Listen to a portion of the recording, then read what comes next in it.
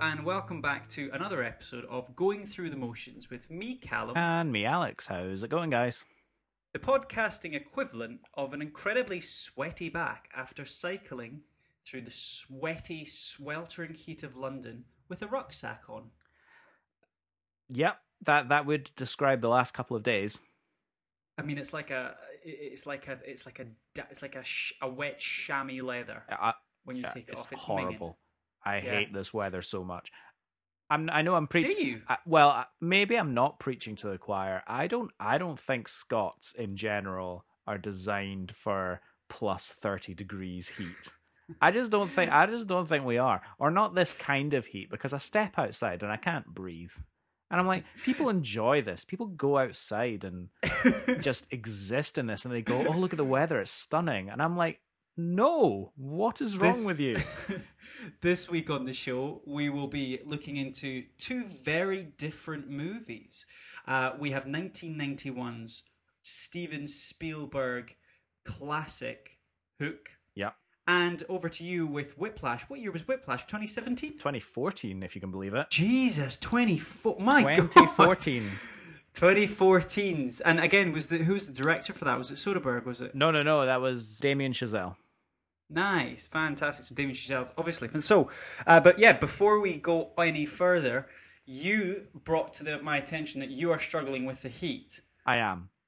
And I have, like I say, I've been cycling a little bit around London. I did some nice cycles, and I've realised that even after a half an hour cycle, I am now sunburnt. Sunburn. Have you been putting cream on? I haven't, no. And well, there's your problem. I saw a photo of myself recently, and you could see through my legs. They were that pale. I am can believe so pale. It is but like it's almost the point where I'm like, I need to do something about this. So this weekend, I mean, assuming that the thunderstorms are probably going to come as soon as I actually try and action this and do something. But this weekend, I want to put in place some sort of session, put aside where I go to a nice piece of a nice outdoor area and actually just lie there, you know, with very little on and just get a nice bronze. Yeah. What do you think about that, Alex? I mean, I think it's not the worst idea in the world. What I'm going to do is I'm going to just give you a little sample of what you're going to look at. Okay, so just if you just stay there, I'm just going to take these off. So how would you imagine this? Right, were you just dressed like that? Oh my goodness. What about that? Wow. What have I got that out on the grass? Oh, I mean, you blind some people. See that? Look at this over here. Though. Blind people. Hang on. What about that? If I got that. Oh my goodness gracious me. This is a family show. What about him? What have I got that out? As well? Sit on the grass. With that up in the air, that looking out. Oh my goodness, great. What do you think this is? Week 2 of the lockdown? Do you know we were seeing that? Did you read any of those like Sun articles? Oh, the Sun articles. The Sun article. I mean, there were pictures to back it up, but only the Sun would publish it. Like, you know, you had week 2, week 3 of the lockdown, and there were people shagging in the parks. Oh, love it! And you just, you know, I don't know whether to be disgusted or applaud, frankly. Or turned on. Yeah. One of the parks, genuinely, one of the parks was Green Park. And you're like, you can get away with doing that in Green Park in the middle of the day. Send me over that list of parks, just for curiosity. Just for curiosity, for local central London dogging spots. Alex, do you reckon the Sun would publish this? More like the moon, am I right? You're not wrong. You're not wrong. Bum. Good wholesome banter, this. Excellent. Top quality content. I'm going to put my clothes back on. Okay, thanks. And you do the next little bit. Put your tank top back on. Yeah, we're a movie and music podcast, apparently. Or we were last time I checked. I think maybe I missed a message this week that meant we were talking about suntans or lack thereof. Are we still a movie and movies podcast? No! No! Let me get this. I forgot I'm on webcam. I actually saw it. Why would you do that? You didn't see nothing, kid. Oh my days. It's gone so bad already. Oh God. Okay. Oh. We are amusing. Yeah, we've done that bit. I've totally lost my own trying to put myself off. Okay. You're so preoccupied with. I know, and it's going to be such a weird segue when I take this into Hook, the family film. Oh, my phone's going and everything. Right. Oh goodness. Okay, let's get started. Come on, serious face on for this shoddy piece of shit that we do every week. Yeah. Okay, so.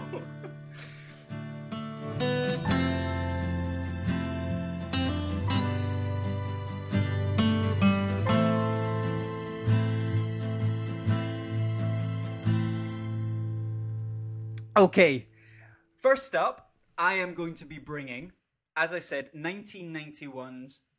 I don't want to use the word cult. I'll say family classic because I've got 3 points I want to make up top, and I'm going to throw them at you. Okay, when I do this. But 1991's childhood classic, Steven Spielberg, and you've got the man. You've got it here. This is my first time bringing him to the podcast. Welcome, my friend, Mr. John Williams, ladies and gentlemen. There he is. There you go. Welcome, John Williams. Take a seat. Is this your first John Williams movie that you've brought to the podcast? That's it. What episode is this? Nice to see you, John. That's it. Pop your clothes on the stool over there. Get comfortable. We all are. Yeah, we all are.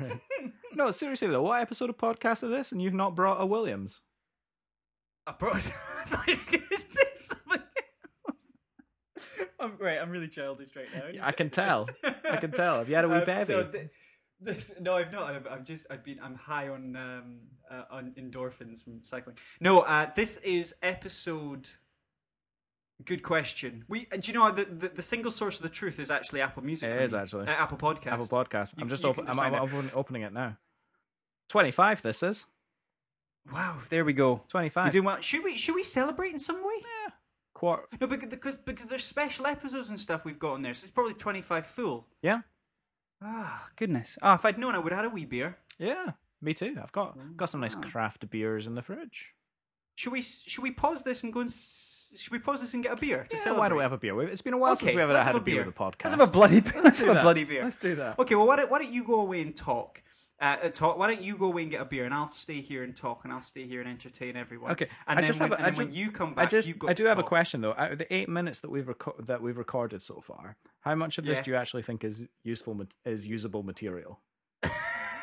Like, do we just like draw a line under this, go get a beer, and try again? No, we're not going to start again. Oh, right, okay. That was funny. Funny because I can see you. I know, but that's the joke. Oh, that's is it? Humor. Right, okay. I'm going to get a beer. I'm going to go get a beer. Go and get a beer. Okay, I'm not going to pause this. I'm just going to keep this running whilst you go and get a beer. As Alex, thoroughly prepared as always, came with all the tools that he needed to run an effective podcast with his best chum. Off to go and get a beer. Knowing Alex, he's probably going to get something that's probably quite mainstream or probably quite... something that you could probably find in a gutter somewhere, some sort of drainage system, I would imagine. I mean, Alex is the sort of chap, no doubt, that he'll announce that he's bringing a brand new craft beer to the party, only to rock up hours later than he should have arrived with potentially some sort of Budweiser or some sort of Miller Lite. Oh, here he comes again. I wonder what he has brought to the table. Oh. It's a Corona. Fabulous. Sorry, I was just talking about you behind your back while you were away. What did you bring? I brought a Session Pale Ale. Ah, nice. Yes. Very good. So what's funny is you wouldn't have heard what I've just been brewed with about Earl Grey tea and lemon zest. Stop it. Stop it. I'm a fan of a fruity beer nowadays. Right, well, I'll tell you what, I'm going to go and get one now. So I've been thoroughly talking about you behind your back. Look at you, Nick, finishing a Coke before you go to a beer. Well, I'm not going to leave half a Coke. What are you? Oh, goodness. Headphones falling off. It's a party in that room. Just me, myself, and my Coke. There's a stripper waiting at the front door. You better let her in whilst I go and get a beer. She just left. Ho, ho, ho. What do we have here? What's he brought? Ooh. I've went true. I've got myself a wee brew dog. Yeah. And there's me giving you shit for not having a true brew. exactly a nice True brew. authentic. I enjoyed that. I enjoyed that click. Should I I click also? Let's do that. All right. Oh, My goodness gracious me! there we are. My. I think that was probably a bit loud. If anything, a bit too It was a loud. bit too loud. Apologies, listeners, but rather refreshing this beverage. So as I say, this is the first time that I'm bringing a John Williams score to the podcast, and I chose this one very deliberately because this is the John Williams score that you had to tell me was a John Williams score. Growing up, I watched this movie umpteen times, and I have such fond memories of listening to this this score. Almost, it's one of these films where, as you pointed out a few episodes ago with John Williams scores, when you listen back to it, you can see the film. Yeah. You can see what's happening. Yeah. And it totally clicked in my head when you used to do that really annoying thing where you played a game where you gave a film score and you sort of went, what film is this from? Yeah. And I'll never forget this one because it just completely threw me off. I love that game. I'm really good at it. Well, you're really good at reading it. Yeah. Well, no, that's that's the point. I love this game. I'm really good at it, but I never play it because I'm the only one that ever instigates it. Hours of fun with you and your own in that room, I bet. Yeah, exactly. So the first couple of points. So I said I'm going to start with 3 major points. Yeah. So 3 points that I wanted to bring to this, right? Okay. Yeah. And they're very small because I made a lot of notes. Honestly, look at it. Goodness. It looks like a tattooist's arm. This notepad. That's illegible. That. So the first note I have. Oh, in fact, it's not 3 points. It's 2 points. Selling the listeners even quicker. short. Oh my god. Exactly. Well, I was trying to think of another point on that ad hoc from the first 2. So the first point I have was you had to watch this movie when you were young. Rewatching this movie, I was watching it and going, the only reason I just love this movie is because I watched it when I was young and it really captured me when I was a young kid. I don't think if, as an adult, watching all Steven Spielberg movies, you can watch them at any age, but I think this one, and obviously, like, at the front of my mind, there's that very famous phrase or quote. I don't think it's an actual quote, that this is Steven Spielberg. He says this is his worst film. Yeah, this is the worst film as far as he's concerned that he's made. And you do watch it as an adult and you go, oh, I love this movie so much, but I can see why you might think that. Yeah, I can see why. But then you remember that he's said that after he made Kingdom of the Crystal Skull. And then you think, well, no, Stephen, you don't know what you're on about. Exactly. Well, and actually it's interesting because obviously 91, let's assume, give him benefit of the doubt that he said that in 92, his film roster up until then, was just classics. Yeah.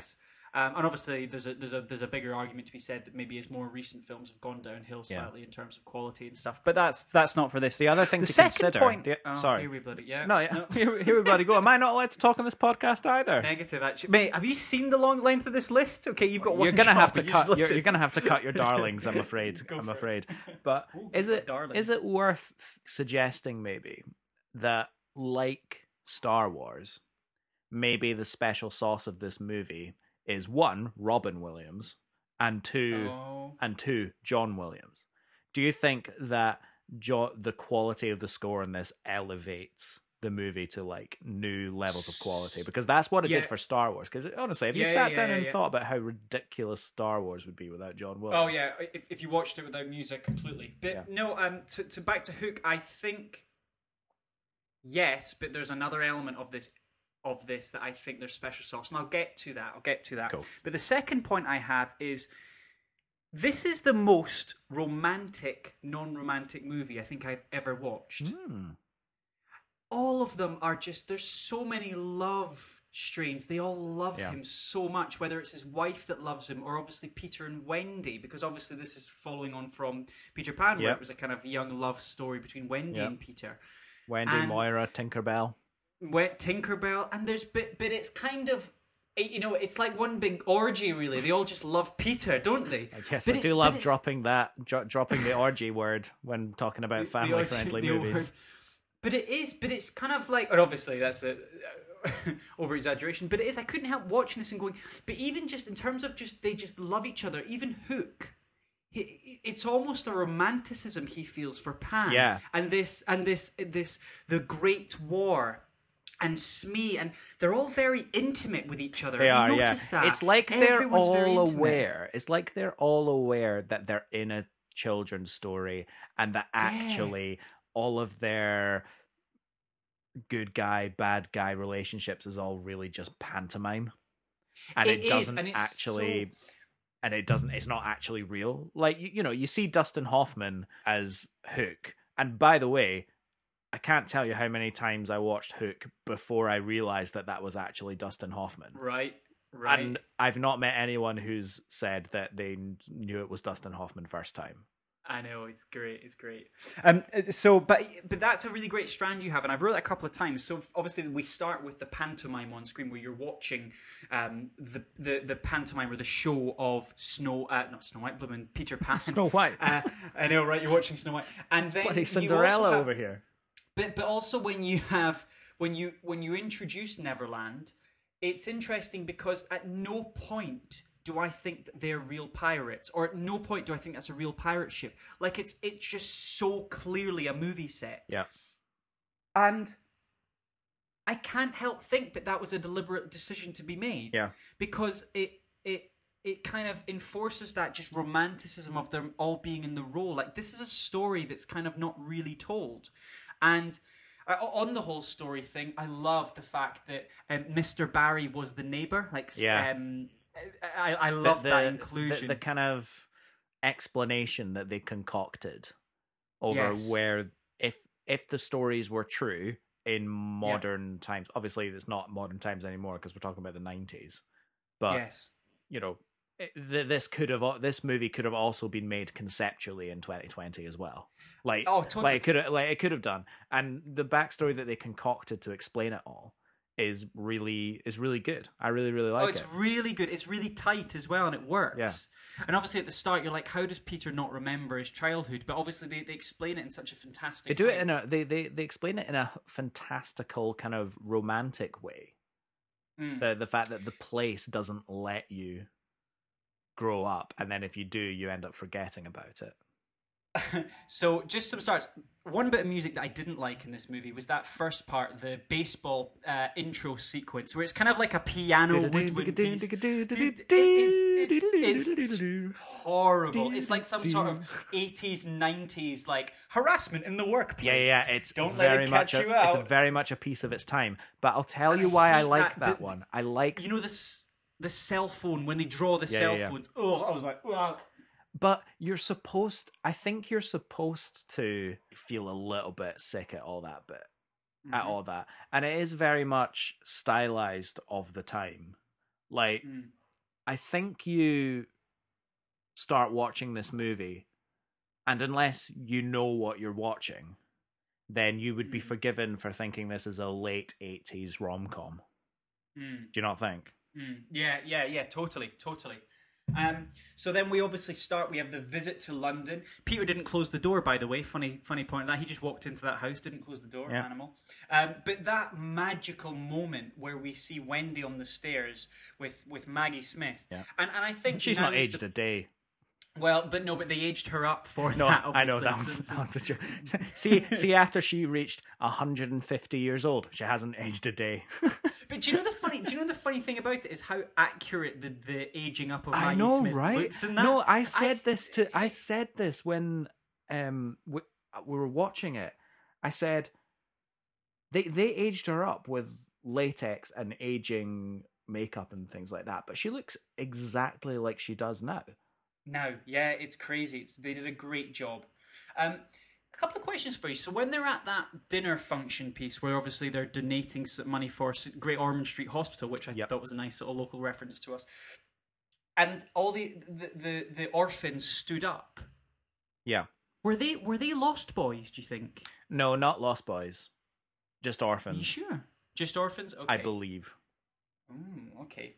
I also find it so funny, that scene where Peter's tucking his kids in. He's an animal. Like, he's so ruthless. And I actually think that this is not, whilst I love Robin Williams in this role, I don't think this is his best role. I do think I prefer him in Mrs. Doubtfire. I think he's a lot That's definitely my favourite Robin Williams role, and I think this is a close behind. Yeah, But him as Doubtfire, corporate Hook, Peter, and Jumanji for me. Jumanji, Yeah. exactly. That's the order. I was going to say Yeah. the same ones as well. It's funny. I just like that bit when he's when she's smelling the flower as he's tucking his daughter into bed, Maggie to bed, and she goes, "Oh, Toodles made this for me. It smells nice," and he just, "It's paper."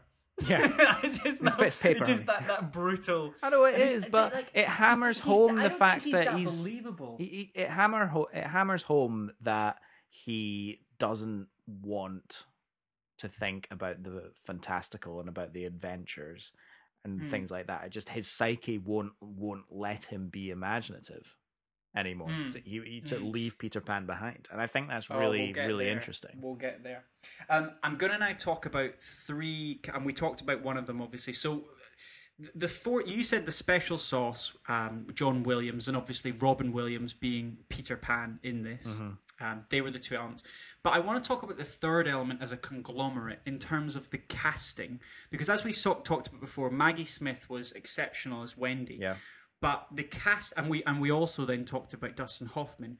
But Dustin Hoffman, Bob Hoskins, Yeah, classic. and Julia Roberts, Yeah, are amazing. they are, aren't they? They're so good at their parts. What a because cast this movie has. It's incredible. Gwyneth Paltrow's in it. She's in this as well, and fun little inclusion. The Boo Boo Box. Who is the pirate that's placed in the Boo Boo Box? Oh, I know this one. I know this one. Glenn Close. That's the Thank one. you. Yeah, Glenn Close. Thank you. But it's the everyone is, even the kid actors are incredible. They are so like good. the charisma that it's like Thudbutt, you know, the wee fat lad with the Scottish hat. I love his hat. The Bobby But- hat, yeah. Oh, the Bobby hat and Yeah. Rufio. Yeah, Rufio. And my personal favourite, I think, apart from Thudbutt, is Pockets. The wee boy that squeezes his face Yeah, and realises that's such a we're lovely gonna- scene. We're gonna get to that. I just want to start then with Julia Roberts. I had a huge crush on her watching this growing up, and I still do. She is just perfect as Tinkerbell. Yeah. Oh, she just looks great. She really suits her short hair. Hair. Oh, I thought you were going to say short something else. Whatever. Because I know exactly what you mean. It's more, I know exactly But- what you mean. But it's also like back to the whole romantic things. Like obviously, you know, Tinkerbell's infatuated by Peter. Then also the mermaids kiss him. They could have just brought an oxygen tank. They don't have to give him air. Yeah, to be fair, You know? I think I read in one of the Peter Pan stories that there is a cave full of oxygen tanks just sitting around the bend. Bob Hoskins, my God, he is just himself in this. He's so good as Smee. He just moves the story along perfectly. His little quips, and obviously, as we say, Dustin Hoffman just captures that hook element. The two of them One are of my brilliant favorite together. scenes in the whole movie is those two, and it's when Hook decides that he's gonna commit suicide. I've made so many notes on that. Let's talk about that now. It's so good because Smee's just like, "Oh, not again." His exact quote, I wrote it down. Oh, do it. I wrote it down because it was so funny. It's a suicide. It goes, "Are you being dramatic? Are you gonna be dramatic again?" Yeah. And it's just funny that this is the idea. But actually, like taking that scene seriously and that whole quote of "death is the only adventure," Yeah. it's quite amazing when you think about how they were able to portray that character. And he's quite, you know, he's just so hung up on, he wants that final victory. He wants his revenge, and it draws him to suicide. And obviously they make a joke about it. But watching it as an adult, you're like, wow, this is really quite like a deep scene, but they cover it in such a good way. But then like the credit for move the through it. credit for that has to go to J.M. Barrie though, because that was a real theme in the books. The fact that Peter Pan and everyone in Neverland couldn't grow up. So, you know, how many adventures do you have before you get tapped out? Before you go back to the real world and grow up with the eventuality of that being you die. Like, that's what you're going back to do in the long run. And, you know, the thought of that as a theme is really quite terrifying and really makes you think. And I think for a children's book and for all the movies that have come, it's not really delved on in the Disney animation, but certainly in Hook it is. And yeah, it's very important and really interesting stuff. No, I absolutely loved it. Just before we get on to some of the music, I touched briefly on that scene with. I know this kind of introduces the music because this has the that kind of the Lost Boys piece of music, that beautiful woodwind. It's a flute, isn't it, that plays that that slow piece of music, that mystical piece of music, isn't it? Yeah, or panpipe. Is it a piccolo? Is it pan? Is it? I didn't know if it was panpipes. I thought panpipes would be a little bit more. I'm not gonna. I'm not gonna double down on them being panpipes, but they might be panpipes. They might be panpipes, or maybe they're steel panpipes, or do panpipes have to be made of bamboo? No, you can get steel panpipes. Okay, cool. So yeah, we'll settle on steel panpipes. Okay, that's the compromise. But that scene, I won't lie, mate. I was slightly tearing up at that scene. Yeah. There you are, Peter. Yeah. Oh, I think it's Robin Williams' face that does it as well. Because I know the kid was like stretching it out and stuff, but you can't get all that unless you have a really expressive face. And he was definitely helping him out there. Oh, the wee boy's wee face when he goes, "There you are, Peter." Oh my goodness! It really caught me. It caught me. I was like, "Oh, that's so lovely." And for the longest time, I thought that wee boy was blind. For some reason, I thought he was blind. Yeah, for some reason, I thought he was feeling the face and he was feeling the curves in the face. Oh, that's interesting. And growing up, I always thought that was it. But obviously, he's moulding the face into, getting away all his wrinkles and stuff. Yeah. Let's talk about some of the themes. So we have The Banquet. Now, obviously, we've talked John Barry. John Barry is known for some incredible scores. Do you mean John Williams? John Williams, oh my goodness, John Barry. You've put J.M. Barry in my head, but John Williams has laid down some incredible scores over the years. But I believe this was the precursor to Diagon Alley and the theme used in The Philosopher's Stone. And I think if you compare them side by side, they're very similar sounds. Yeah. And the Great Hall theme from the first couple of the first couple of Harry Potter. I can definitely hear it. And I love again that scene where him and Rufy are going backwards and forwards, and he flicks the food. He flicks an empty spoon, and then it hits the green goo hits him in the face. Yeah. But when Pockets and the other wee boy look at him, and they go, "You're doing it, Peter!" Oh my god, it's beautiful, isn't it? It's just so magical, just that, and it takes your breath away because when the camera then pans to see the rest of the food, it's so.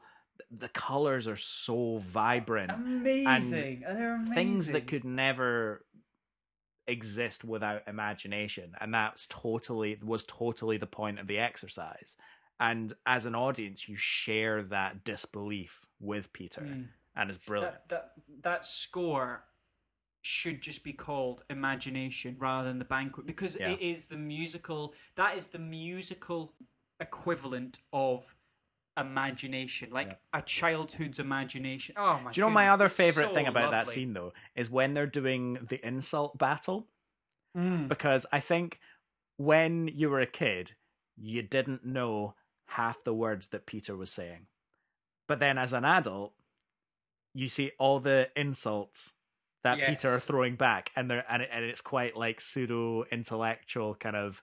Modern Doesn't he call him like a lawyer or something like that, or a corporate? What does he call him? He calls him. Well, there's one where he goes like, "Oh, you don't even have a 4th grade reading level," and then he says something else, and he goes, "Okay, maybe a 5th grade reading level." and it's like, I don't think I ever got that like when I was a kid, and I like that extra level. The next piece of music that I want to talk about is "Remembering Childhood." Remembering Childhood, my favorite track on the whole soundtrack. Is it? Yeah, 100%. I think Pan. I think You Are the Pan is my favorite, which is the following track. Yeah, but can you forgive me though? Straight after each other. Oh, mate, I can't, and I think I know why, because it's interesting. The comparison I made from this piece of music is obviously in my opinion, this is a more mature version. This piece of music is a more mature version of the Superman flying theme. Yeah, there's a lot of comparisons that they draw that John Williams has obviously taken from that Superman flying theme and applied here. And I think that I think it must have been more difficult because it's a more straightforward thing when you create a flying theme for an American hero like Superman. Yeah. Whereas this, you have to convey so many more emotions. It's more when you're personal, isn't it? It's far more personal, and you have to create a flying theme. This is like doing a flying theme on hard mode because you, as I said, it's the personal nature of the story and the scene that has just taken place with the revelation. Yeah.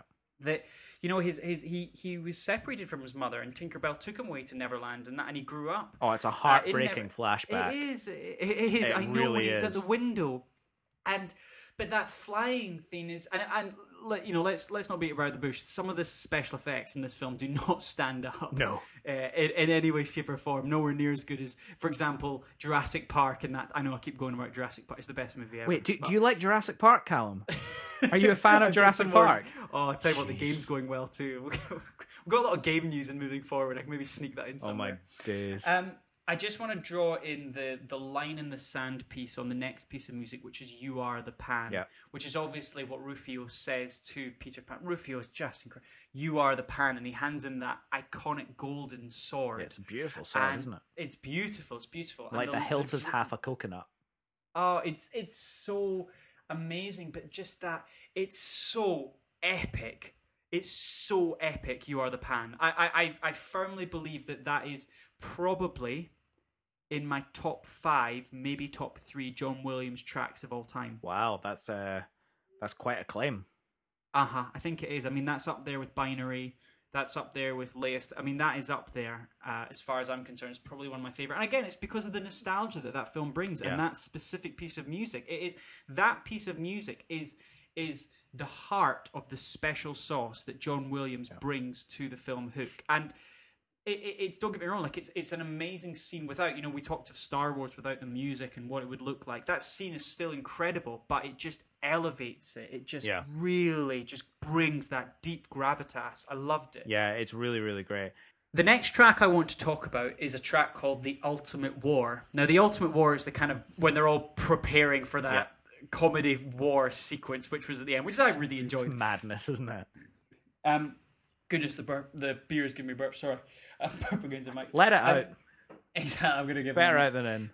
But I found that the track, The Ultimate War, was a childish version of the Imperial March theme. Yeah. Or the clone theme. Some of the other things that I like about The Ultimate War, I think the choreography for the fight sequence and the sword sequence is great.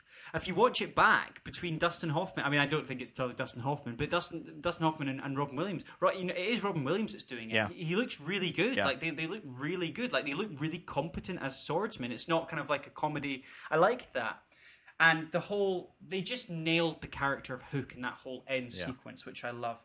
A couple more points that I have. I think that quote is beautiful. The whole when Tinkerbell leaves and she says, "The place between asleep and awake, that's where I'll be waiting." Oh yeah, that really captures the imagination, doesn't it? It does. I think it's a beautiful line because obviously it's so vivid. Like that everyone knows that feel. I just loved that. Yeah.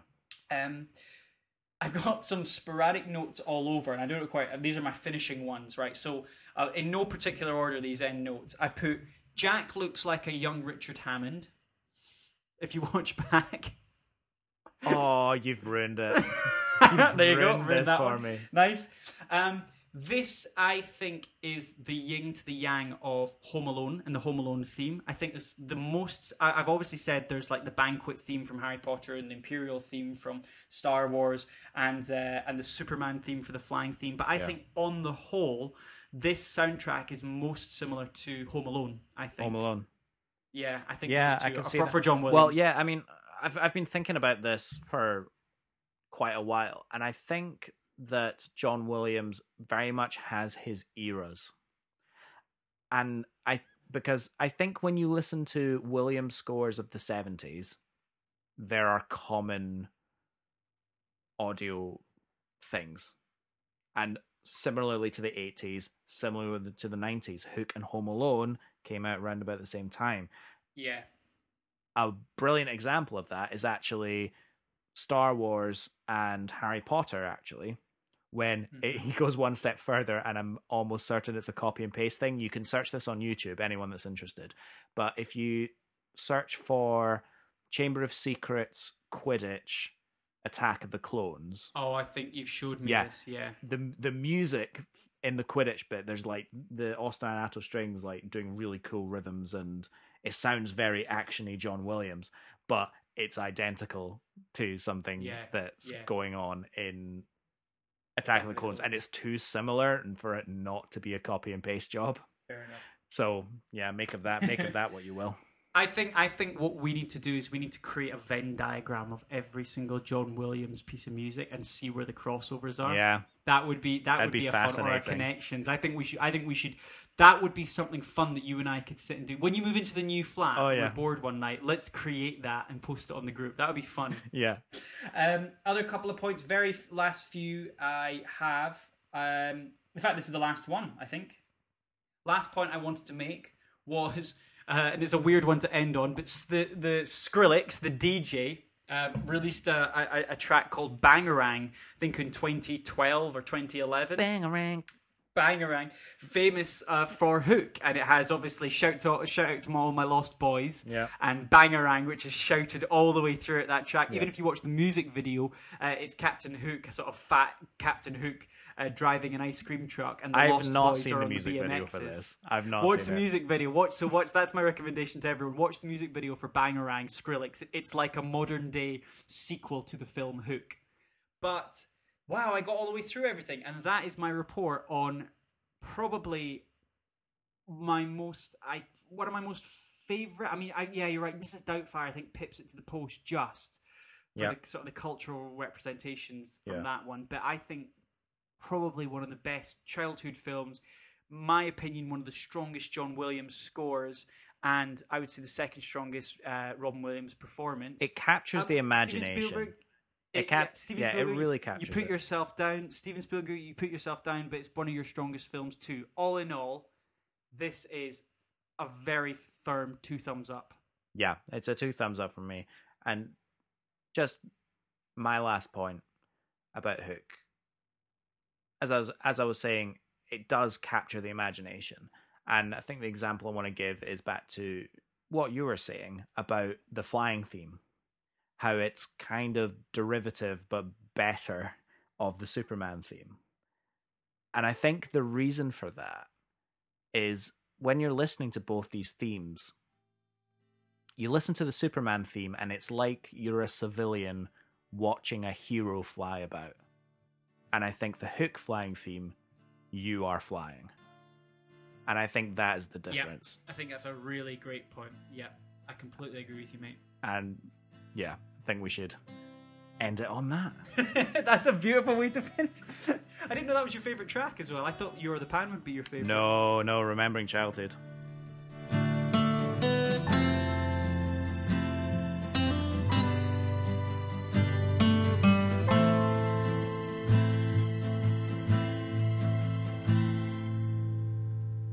Fantastic.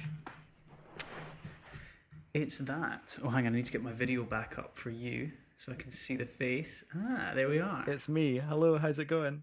It is you. I don't know if I would find this as good without the video component. I like having a visual conversation as well. Sorry, my sound might sound a bit different. I've moved from the bedroom through to the lounge to facilitate the moving around. More space, more echo. You say the video element adds to this. However, might I propose that from next week there could be an opportunity where we scratch the video component and we might be in the same room together. Oh, stop! Don't tease me. Which has not happened in months. Don't do that to me. Which we're allowed to do. Don't do that to me. Don't give me false hope. We're allowed to do that for people wondering if we're being naughty. We're gonna bubble. Mm-hmm. It's totally allowed. We don't know anyone else here. Yeah. Right. Shall we move on with the next movie? Do. Right. So another fantastic. Can I give you a haircut? Can you give me a haircut? Yeah. No. I'm seeing how it's going. Cool. Simple as that. No. Oh no. Anyway, sorry I interrupted you. Yeah. I want to give you. So I'm going to cut that hair for this week. I decided to bring another quintessential movie about music. So not just good music featured in a movie, although this movie certainly has that. And the movie is 2014's Whiplash, directed by Damien Chazelle. Sorry, I just burped in the middle of saying Damien.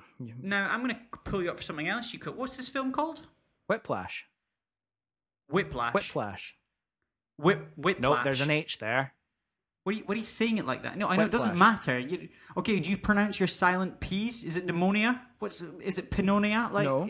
It's whiplash. You don't say whiplash. It's Yes, whiplash. I do say Whiplash because I did say Whiplash. It's whiplash. It's not. Oh. What are you saying it like that for? It's Whiplash. It's not. It is though. I spoke to Mr. Whiplash and he said whiplash. It's not. You go whiplash. It's You seen Whiplash. It's Whiplash. It's Well, like an arse. why put the H there? Why not? Why isn't whip just WIP? Well, I've said this. I've said that I don't. Words are all made up, but not all words. Just because a letter's there doesn't mean it's pronounced that way. Not necessarily, but then you have to think, well, why? What do you mean? What do you mean? Why is the H there? Well, because it's the same with any silent letter. Why is it? Like I said, why is a P at the start of No, ammonia? you tell me why that H is there. No, but the burden of proof is not on me to Yes, prove why it is. it's. I'm it's putting not it the on burden. you. I'm putting it on you. It's not. I didn't make up the words. The burden of proof should not. Oh, Jesus. So why do I have to defend saying I'm done. whip? Give up. Just talk Why, about the no, fucking music. no. I'm curious Oh, as here we to bloody go. why I'm the wrong one and you're not the wrong one. No. I'm not saying that you're the wrong one. I'm saying that you're saying why is the. Your question to me was, tell me why the H is there. Yeah. The burden of proof is not on me to prove why the H is there.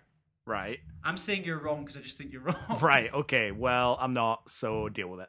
But, so, 2014's Whiplash. See, I elongated it there for emphasis because I'm just Down in the that hole. good. So, let's talk about this movie. Yes. Are you a fan? Huge fan. I think movie as the loosest term. This is not as much a movie as a stress pill in It really is, isn't it? condensed form. Now, I often think of you when I watch this because you are a music student, and I am indeed. the stresses that Miles Teller's character goes through in this film are nowhere near as comparable to my own experience as an engineering student. Mm-hmm. They are the sort of psychological torment, obviously drawn to excessive lengths Yeah. through the fabulous J.K. Simmons, but they are only torments in which a true higher educated musical or arts student could feel. Yeah. And I want to ask you the first question before you give me the go on. report. Do you have PTSD when you watch this film? No, not PTSD, because that is intense. I do relate to this movie a lot. And I just want to jump out the gate and say, Music College is not like this movie. Like, it's not. Don't let anyone tell you the Music College is like this. The shit, What are you going to tell me? That it's all sunshine and flowers and cuddles? Come on, man. Give me the real story. What do I look like, a double fucking rainbow to you? No. Tell me the time that someone just burst into tears because they played a wrong note in your orchestra. Come on. I have no shame in admitting I have cried in one-to-one violin lessons before. Really? Wow. Several times. Was it because the music was so beautiful? No, or it's you not. were just playing so terribly? No, it's not. It's because I was... No, on the instances that I got really upset and I cried, it wasn't because I was underprepared and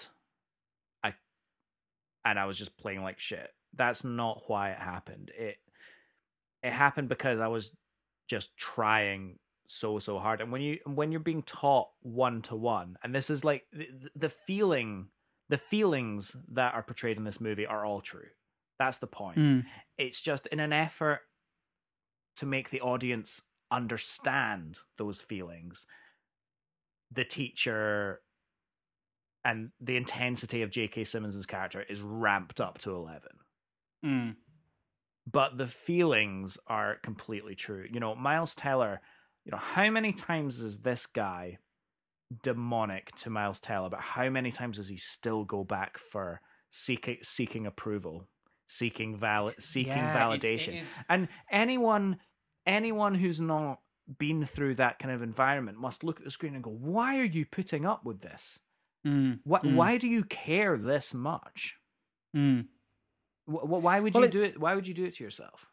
Well, I mean, surely though you're asking these as rhetorical questions, but yeah, Alex, you must have an answer. I mean, that's something that you, I'm sure, could relate to. It is, because there is an inherent love for music and for performing music and, you know, putting your voice onto things. And unfortunately, in the classical and jazz world, especially, you know, there's a great scene where Miles Teller's family is all around the dinner table, and one of the football jock cousins says, "Oh well, how can you be the best at something? How can you win competitions? Isn't it subjective?"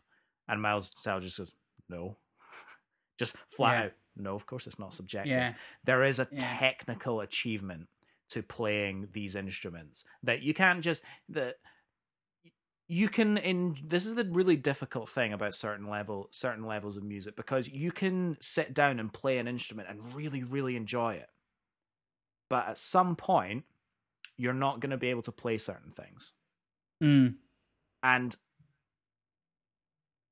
as music students from a really young age, we had this thing inside us that said, oh, we want to just get better and better and better at this thing until we can do everything that we want to do with your instrument and with your craft. And unfortunately, it takes a lot of pain to get there. Like, it really, really does. And that's something that this movie, again, just really hammers home and is really, really obvious. And apart from everything else, J.K. Simmons is bloody entertaining. Like, he won Best Supporting Actor for this role, and it's not hard to see why. No, it's not. I mean, I think he won over 47 awards for this movie alone for his performance. Simmons, in fact, this movie was the lowest grossing Best Picture Academy Award nominee. Yeah, I mean, Damien Chazelle must have been flying high. Because this is his first major picture. It started off life as the full screenplay of the movie, but the first outing of it was a 15-minute kind of reduction of it. Yes. That still starred you can see it. J.K. Simmons, but not Miles Teller. It was somebody else. Yeah. Sorry, you were going to say something. No. Well, and then on to that, this film actually, because of that, only took 19 days to film. The whole film of this took 19 days to film. Yeah, but like 14-hour shooting days.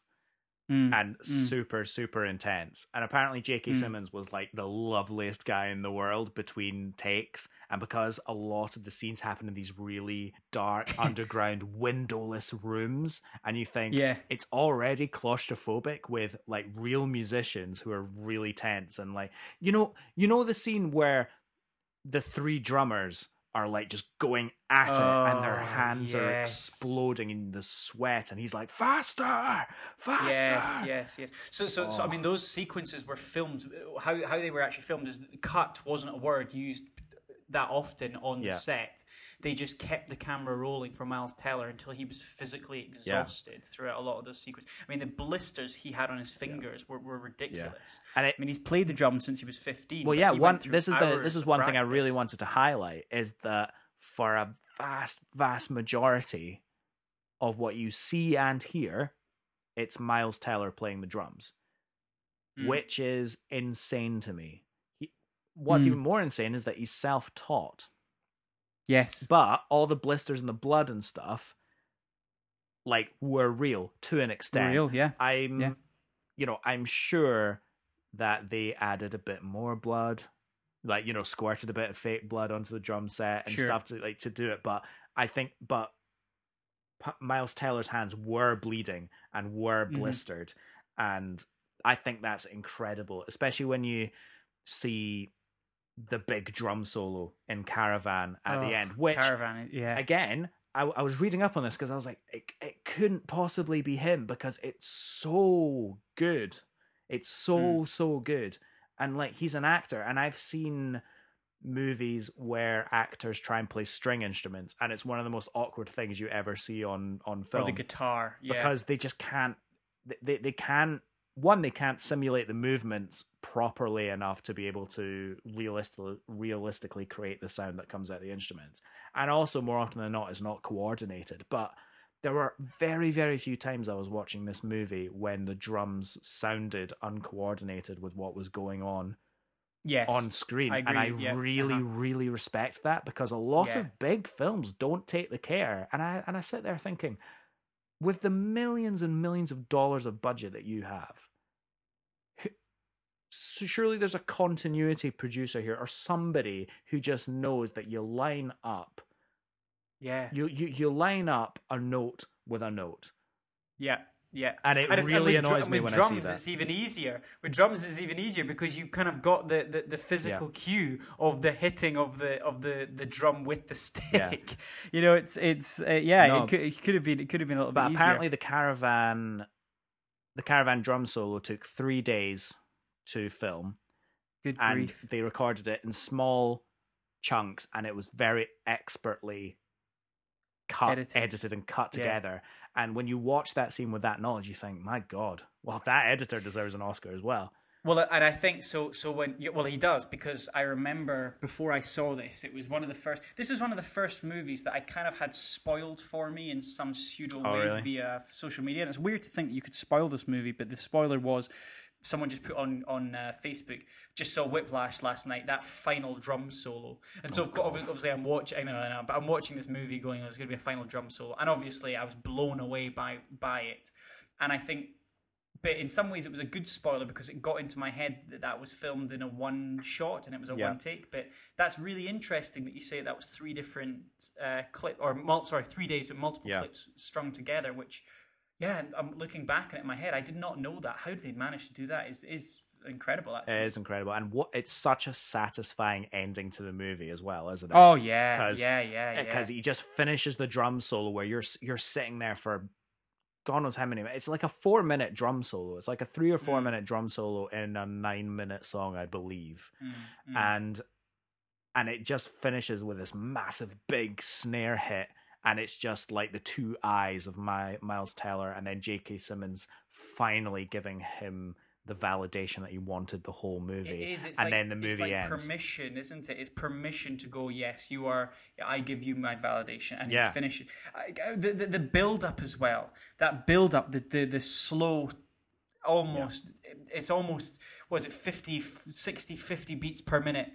Slow, it starts there, and then it just gets to over 200, 300 beats per minute. It's incredible the growth in that piece of music, and it's kind of telling the story. It's simulating the kind of how it started from nothing, and now look where he's got to. Well, interestingly, it's a very good segue, because I want to start talk about the start of the film, because the start of the film does begin with a black screen and just the sound of snare drums.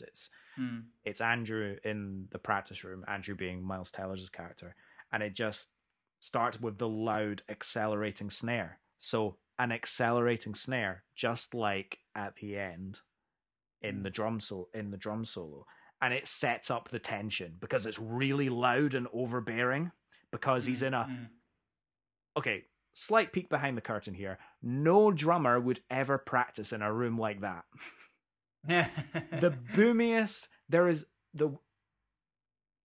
just metal on the walls, no carpet, no curtains, acoustically for practice, an utter nightmare. Yeah, but it looks cool. It looks cool and it sounds tense and overbearing. I understand why, but I'm just peek behind the curtain. Oh, sexy.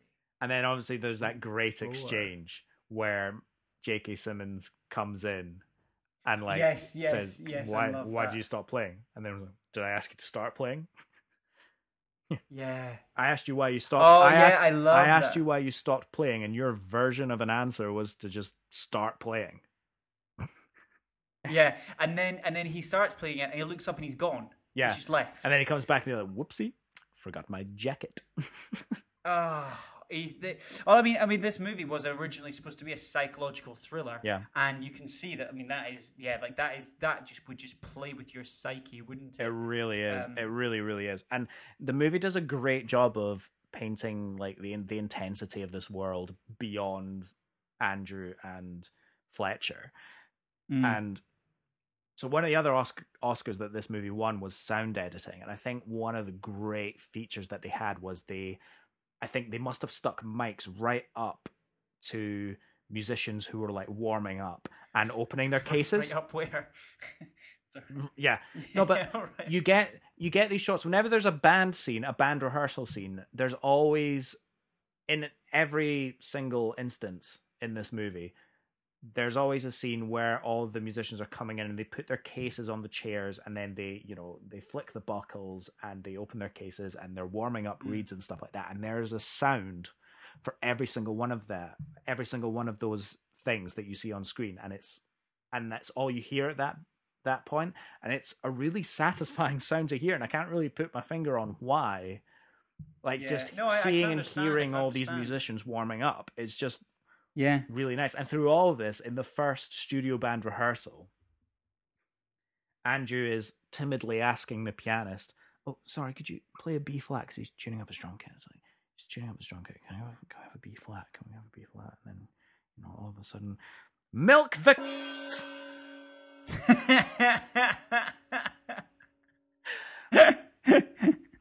I feel like I've got to apologize for saying that word, but it's a quote. Nah, it's in the movie. You've earned it. It's in the movie, and I'll probably bleep it out. It's such a great moment, because obviously Andrew's still really timid and shy, and he doesn't know where he fits in with these insanely talented musicians. And then the band leader, I think it's first trumpet. I think that's how it works. I'm not a jazz musician. I don't know enough about the world. I apologize for that.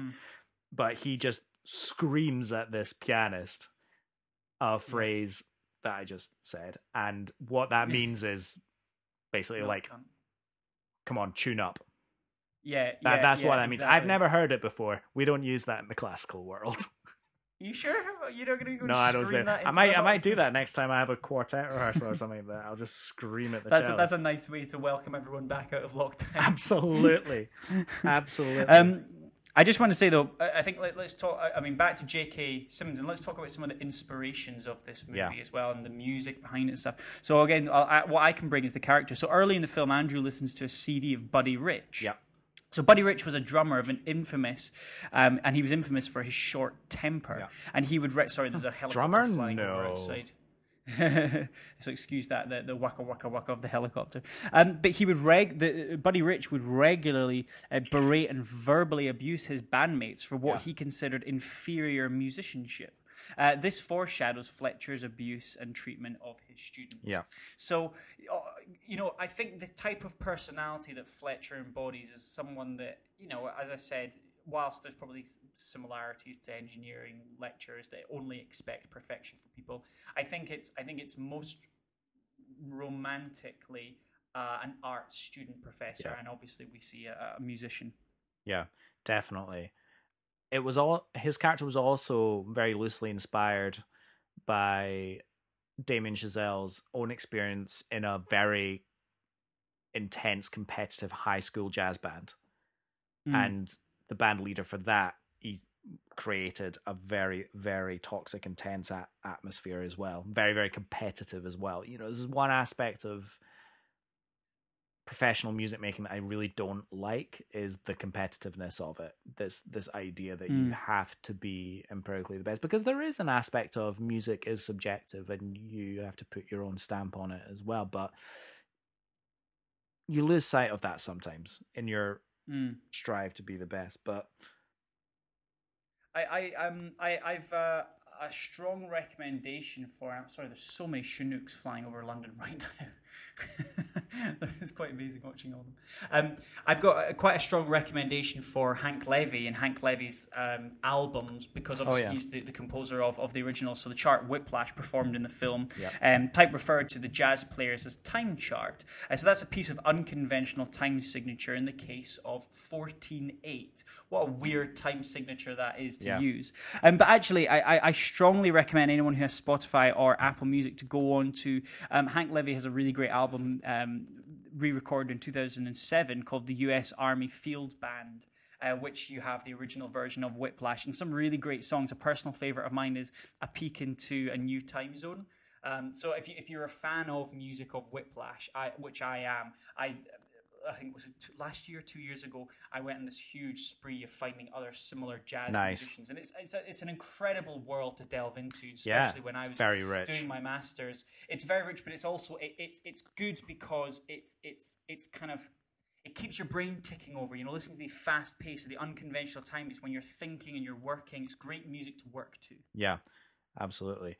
So you mentioned these intense, very unusual time signatures. Yes. And Whiplash and Caravan actually feature some very, very interesting alternating time signatures. And one of the things I noticed when I was watching it is J.K. Simmons is conducting it perfectly. And I thought, oh, is he really? You were coached very well on that, and you picked it up, and you understand why. Because there's a very, you beat the beats, and it's very easy to beat 4. Anybody can beat 4 and get away with that.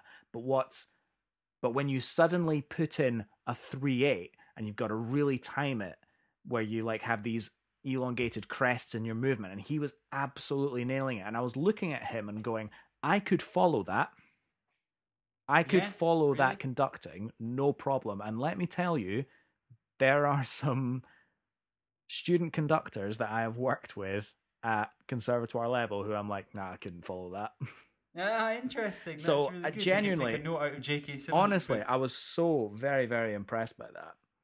I did notice a little bit of a whoopsie in the movie though, because in the Nassau band, which is the first kind of like junior band that you see, there's music open on the drum music stand. And the back one is Caravan, which is a chart that J.K. Simmons doesn't give out until like halfway through the movie. And I just saw that and I go, that's a big plot point. Why is Caravan there? They don't play that until much later in the movie, and it's a different band. This is absolutely no relevance into like talking about the music. So it was just a little. The funny thing about bloopers that you don't read a film. The funny thing about bloopers in movies that you don't read, that you kind of see organically, is you want to tell everyone. I love that. Yeah. That's fair. Yeah. That's fair. Yeah, and I was like, no, fair. I do want to mention that. But excellent. Yeah, I mean, honestly, fantastic. I could listen to this soundtrack forever. It's just so exciting and captivating, and just brilliant.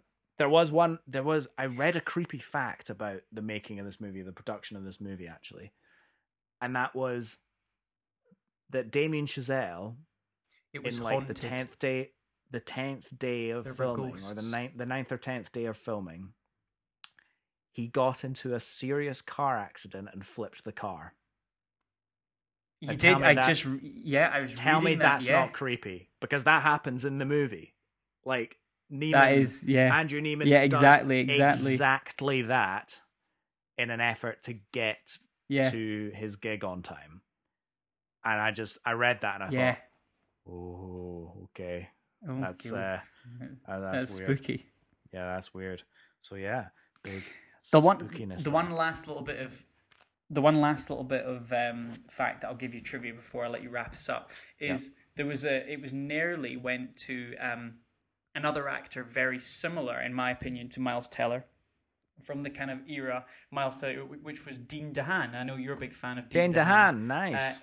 Dane DeHaan, sorry, not Dean DeHaan. Dane DeHaan, yeah, it nearly went to him. And it's interesting because Miles Teller and Dane DeHaan are they were both kind of quite on the cusp of being household names in that Yeah. 2014 year, weren't they? Because of Yeah. obviously Spider-Mans and the Fantastic Fantastic Fours. Exactly, Fantastic.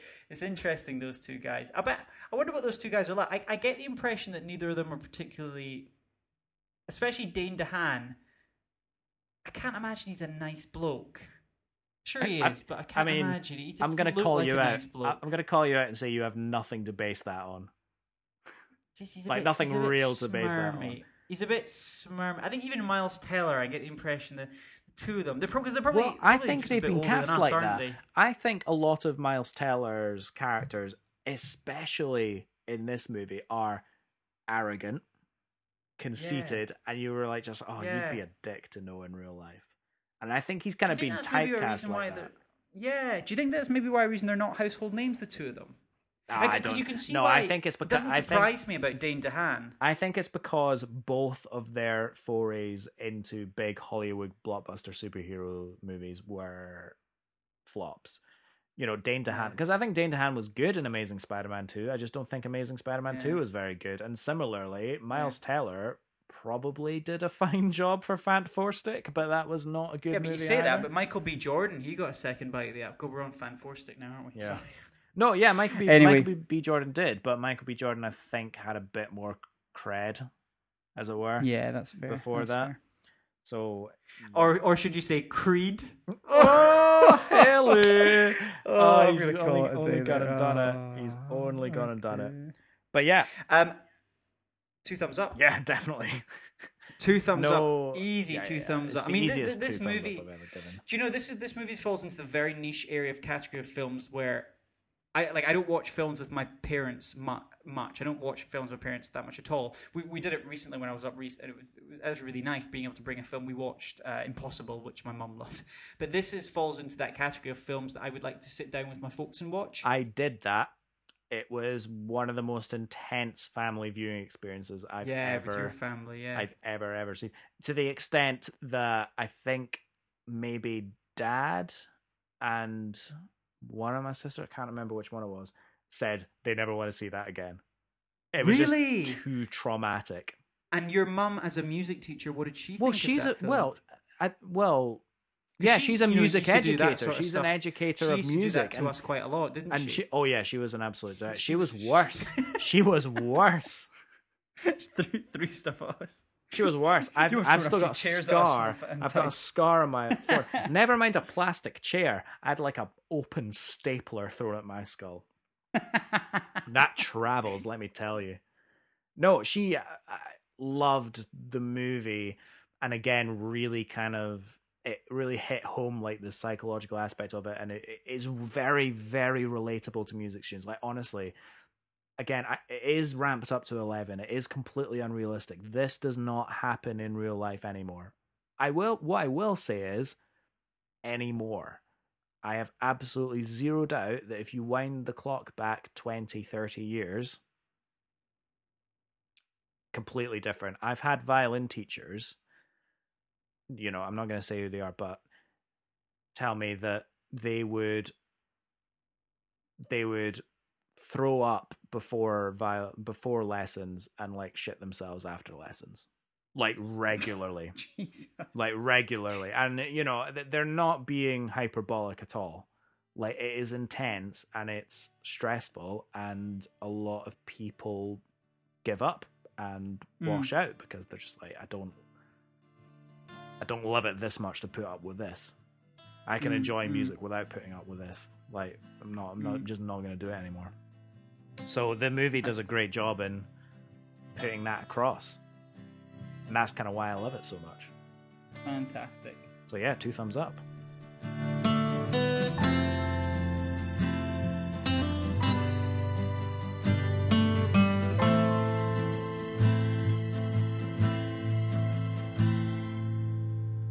Moving forward? Yeah, let's move forward. Now this is moving forward video game. Video games is probably the right word for this. Yeah. I said I would sneak it in there. Thoroughly loving Jurassic Park, the game that I got last week. Nobody cares. Things are going well. Oh, Nobody cares. Velociraptors have been killing a lot of park guests. That's all I'll say. Well, they do that. Nobody cares. Though. Yeah, nobody cares. So we're talking about two video games that have kind of either been released this week or have released trailers this week. Yes. The one I'm bringing is Star Wars Squadrons, which actually you initially put in front of me. I've had a chance to have some thoughts about it. Yeah. And yeah, it looks pretty good. Yeah, it looks pretty good. Looks Yeah, pretty good. I think it looks fantastic. Yeah, it looks good, yeah. It has one thing, or it doesn't have one thing that I wish it did have, and that's third person view. For the simple reason that if I'm flying an X-wing, I'd quite like to see watch it. Yourself. Yeah. Yeah. You're the sort of guy that checks yourself in the mirror quite, 20 times a day, aren't you? You carry a mirror absolutely. In your pocket. You want to see it. I've got a big TV in my room that's set up just so I can look at myself in the blackness. Oh, that was black weird. Mirror, lovely. Yeah, that was weird. Yeah. Oh, that was so weird. you're looking at yourself. Yeah, I know. But yeah, no. Am I like? Do you think it's unreasonable to want a third person view? I just want to fly. So what I kept thinking about throughout this is so one thing that they missed, and forgive me if I'm wrong. So obviously we had the Battlefront games, and they introduced space battles, which had your third person view. They were great. I like the space battles. They were kind of done quite well. Do you mean in the old Battlefront games or the new? The old Battlefront. Oh, right, okay. The old Battlefront games, but the new Battlefront games were also done. Meh. They were pretty good. I think. No, they were really good. Or a bit more. I'm more inclined to enjoy Starfighter Assault in Star Wars in the new Star Wars Battlefront 2 because I'm really good at it. No, nice. I can't stress this enough. No, don't say anymore. No. Don't say anymore. I can't. Say that. I can't stress it enough. I am so good at Starfighter Assault. It's frightening. That made me laugh. That caught me off guard. Yeah. No. But so one thing that I always thought was obviously in Battlefront original, you could play as a hero on the battlefield. So you could play with a lightsaber.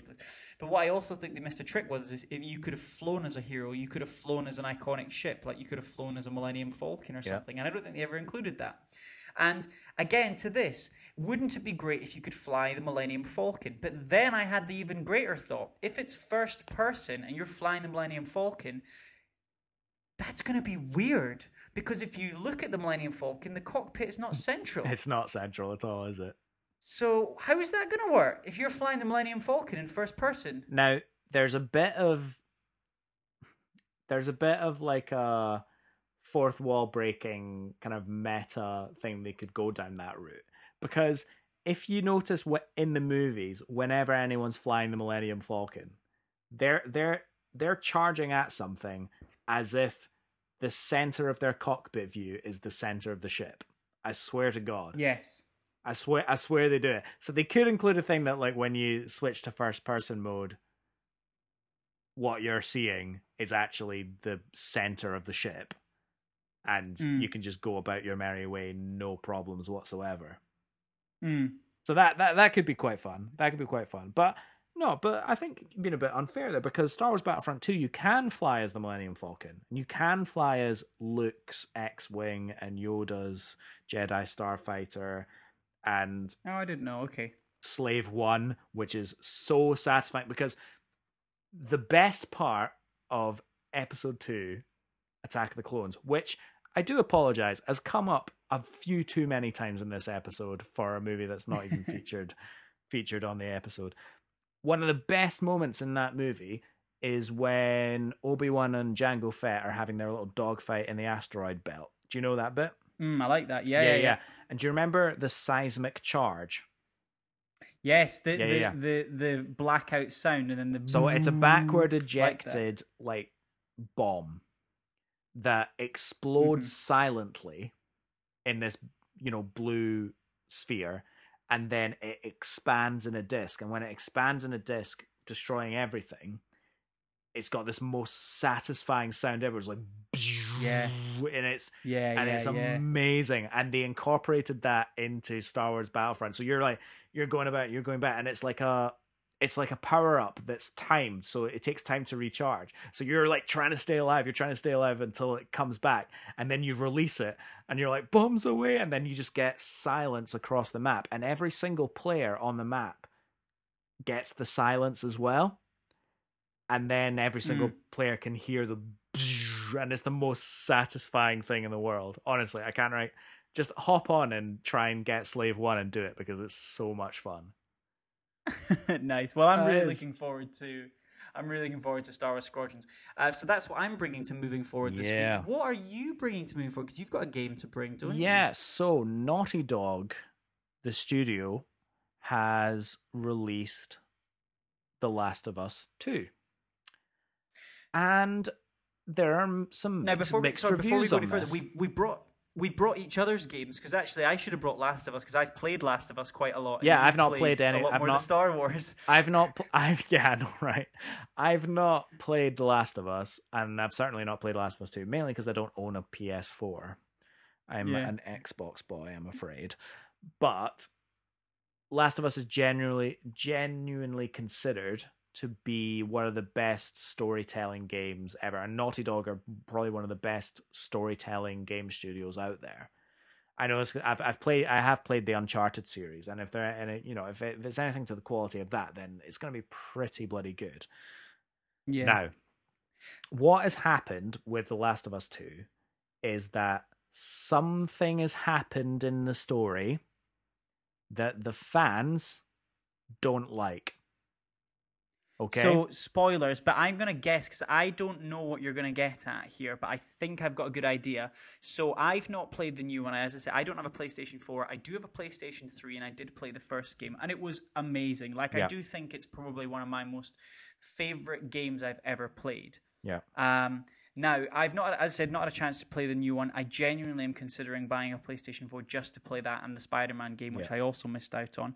But I think I know what the fans don't like, and I think it's because Ellie, who is the young girl in the first game, she's gay in this next one. She's revealed as a gay character. I've got no idea. I've never heard. I've not heard what that. The fans are. No, that's not it. That's not. Oh, okay. That might be part of it. I thought there was a. No, it's because.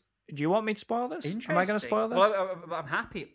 No, well, okay. Please do. But so there's another female character. I'm really happy that the fans are not annoyed at that. Yeah, no, I don't think it's that. I mean, they might be annoyed at that. Who knows? But there's another female character, and I can't remember what her name is, but she's like a minor character, I think. Can you remember her name? There's Ellie, and then there's someone else.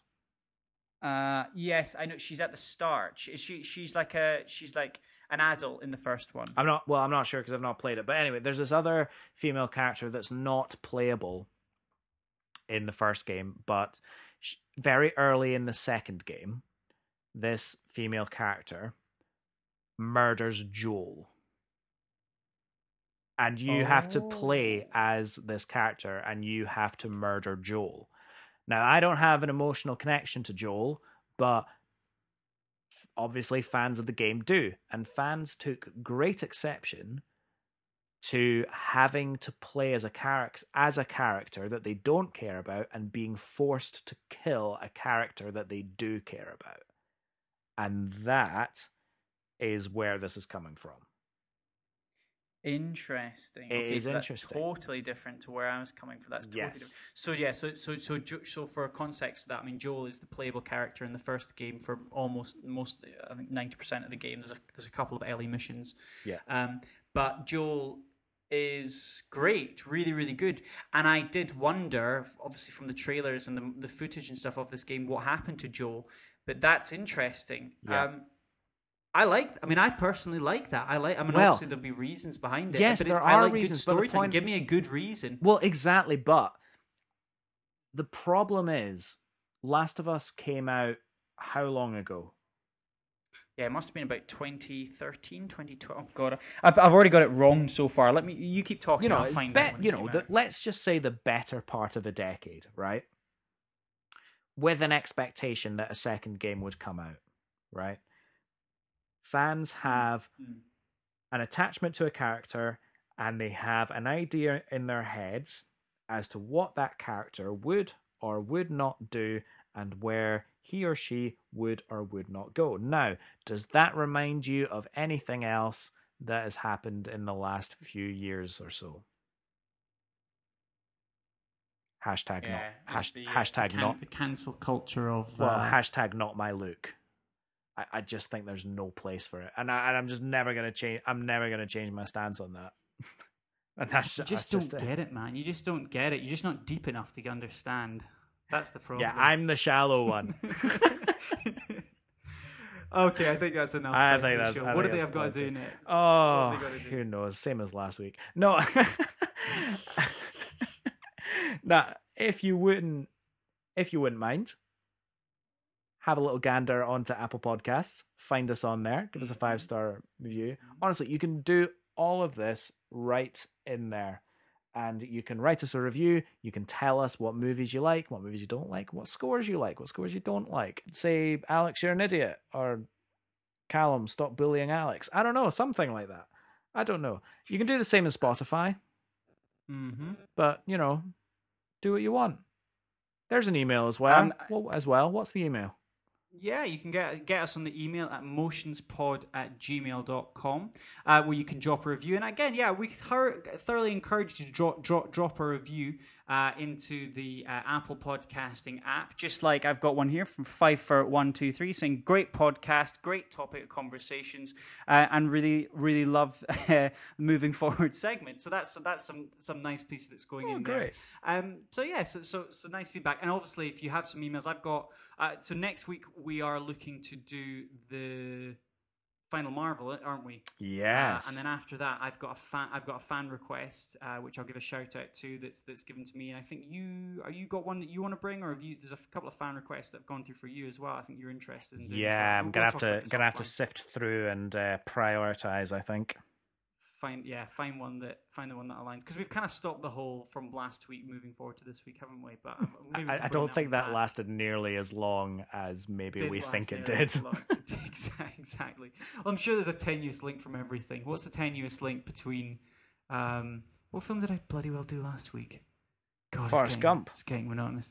Forrest Gump to what film did I do this week? Forrest Gump to Hook. Forrest Gump to Hook. There's got to be a link there somewhere.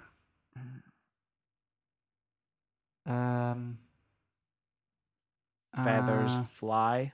Feathers. Like There's a good one. Pan. Yeah, nice feathers. See, I was going a bit more crude in the whole thing of like the young girl being kidnapped. Yep. That is the most uncommitted you've ever given. Robin Wright took LSD in the 60s and she dreamt of Neverland. Turned into Robin Williams. Turned into Robin Williams. the real growth. She grew up eventually. Yeah. Nice. Fabulous. Excellent. Well, thank you for listening, everyone. Sorry, that was rambling at the end. It's what they tune in for, mate. You going online now? We're playing the game now. Let's play some Xbox. Let's press pause here. We're playing Xbox. Okay. I'll meet you online in 10 minutes. But listeners, thank you for listening, and we'll speak to you again next week. All right. Thanks, guys. Ta-ta.